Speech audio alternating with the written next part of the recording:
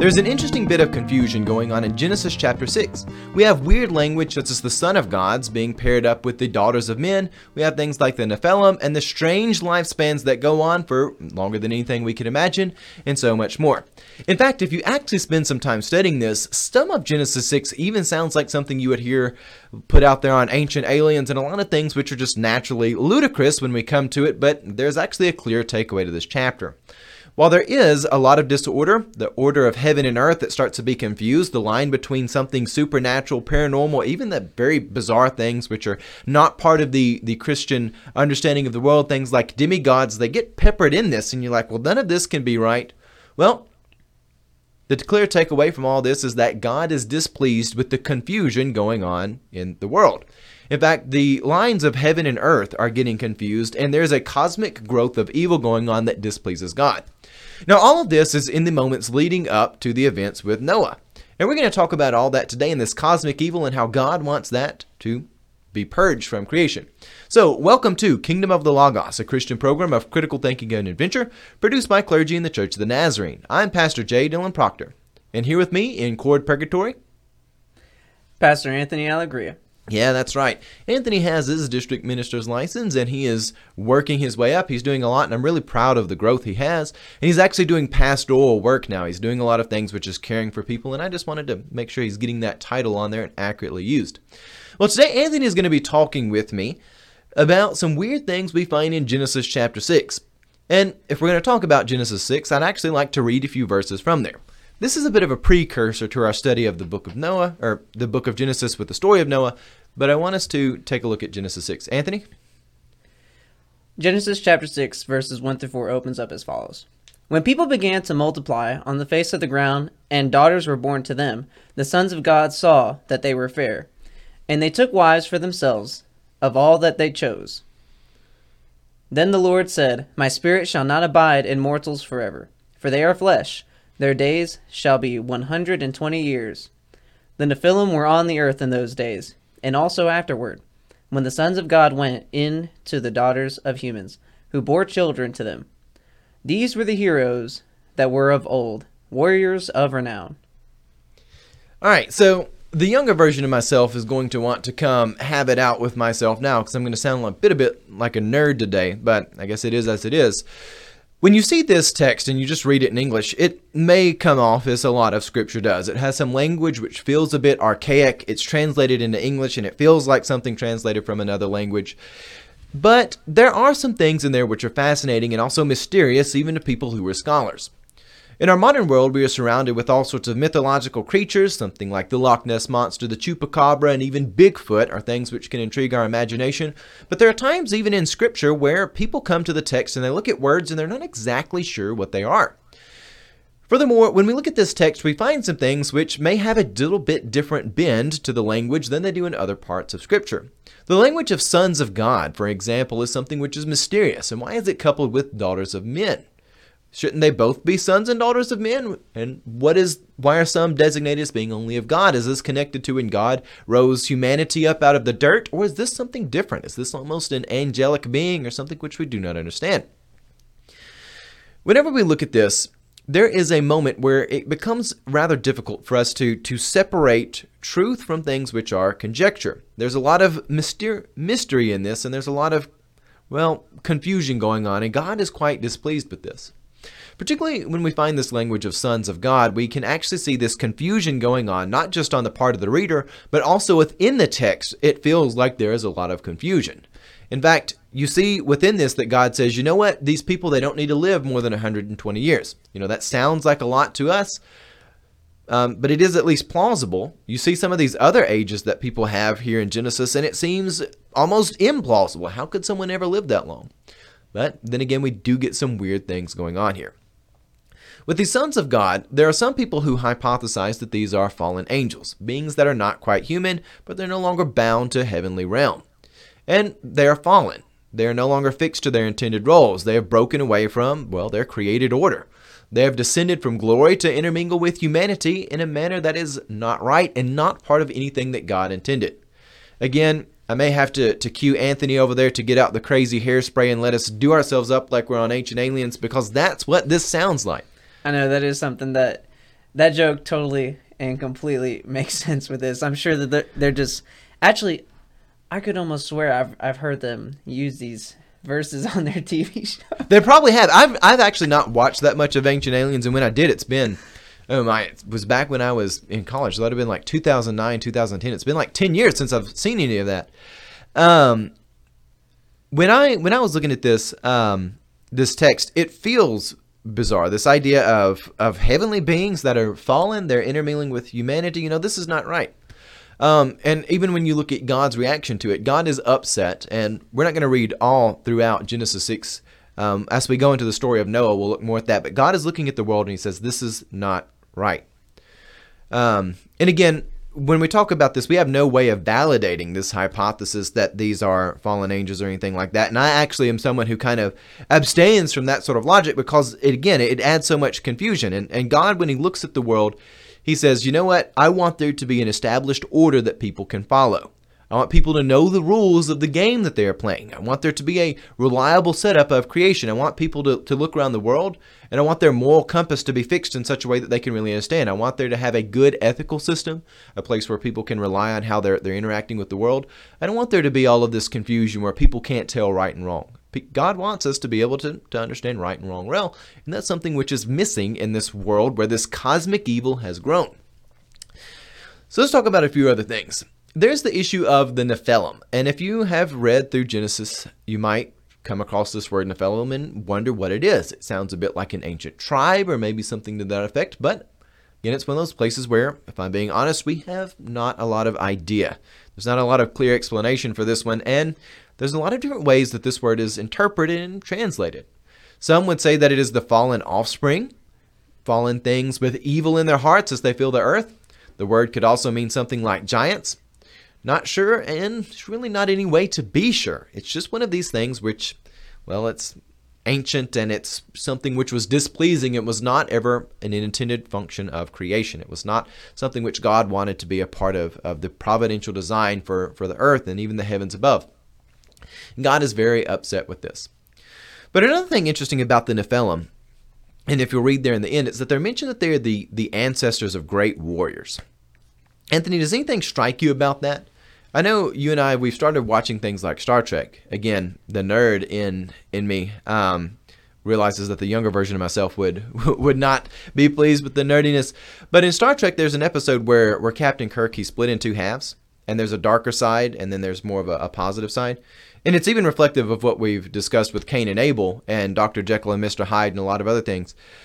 But something that was fascinating from that episode is they articulated that Captain Kirk, his evil side, when it's by itself, it is just purely evil, but his good side couldn't make decisions well without that.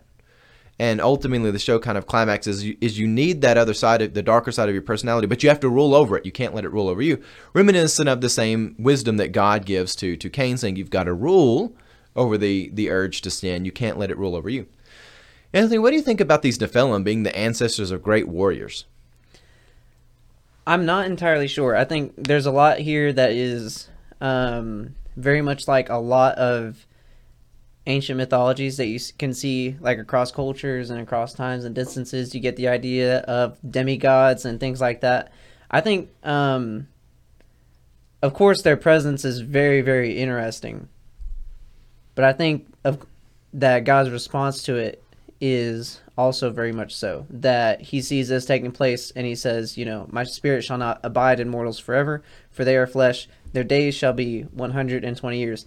And in that statement, I'm not sure if both of those are justifications, as in, for they are flesh, and since they are flesh, their days will be 120 years, and that's why his spirit shall not abide, or if it's sort of just a separate idea that's going along with this also, that is, my spirit will not abide, and their years will be 120 because they are flesh. I'm not sure which perspective to take on that. Well, we're not going to go too much in the story of Noah, but the question of flesh and what role does flesh have? And is flesh something that's only related to people? Is it something which is actually part of all creation, like animals and things, which are living creatures, but you kind of draw the line with more geographic items such as rocks? When you come to the idea of flesh, one of the things which is unmistakably happening in this text is that it's been tainted by evil. And when one comes to the story of Noah, it is quite a graphic story, and it's one that is, it's dramatic, quite dramatic. God comes and he sends a flood that purges the earth. But one of the things which is happening that brings about this serious consequence to the state of the world is that evil has grown to where it now has a cosmic purview. In other words, evil's influence is no longer limited to a small place. When you see even the movement from Eve, who takes and she has this conversation with the serpent, things get going wrong. Her and her husband Adam, they come together, they commit sin.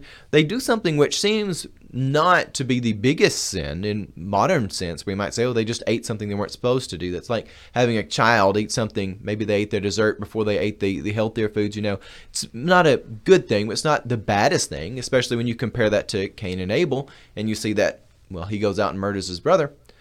However, when we actually sit and contemplate what evil is, we have to realize that doing something small can lead to something bigger.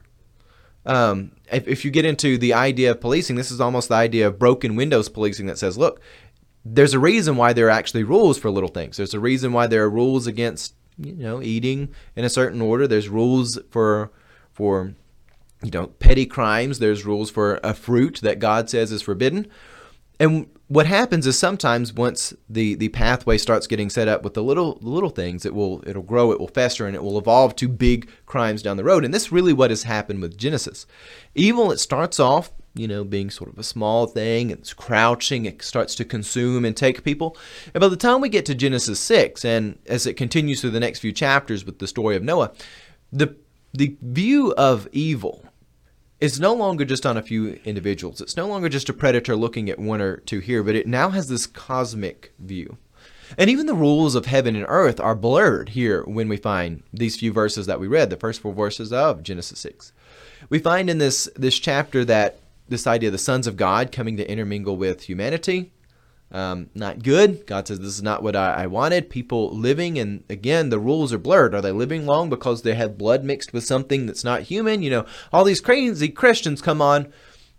And the certainty that I can bring us to is this. God did not intend this. This is not part of the created order. And that's why God says this has to be stopped. The created order was not meant to be this crazy. God's intention for creation was to be very clear. It was to be reliable. It was to be something people could trust, and they could expect what the rules of the game were to be. But the rules in Genesis 6, they are rather bizarre. Anthony, you have any thoughts? I was thinking again on these Nephilim, that they would later be the warriors of old, warriors of renown. I think there is a connection to godly power there. Very interestingly, I looked it up just now. This may be jumping back a bit, but Ancient Aliens actually did reference the Nephilim. Specifically Genesis chapter 6. Yeah. And they wanted to make the connection that the sons of God were these beings that came down from the heavens. And you know how the Ancient Aliens likes to play it. The heavens is always space. Yeah. And so the Nephilim were half-breeds.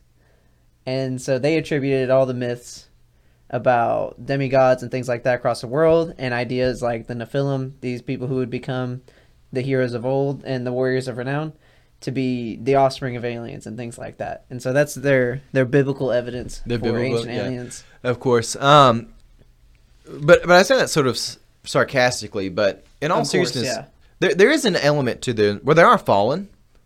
Even within what we find in here, this is not what God intended.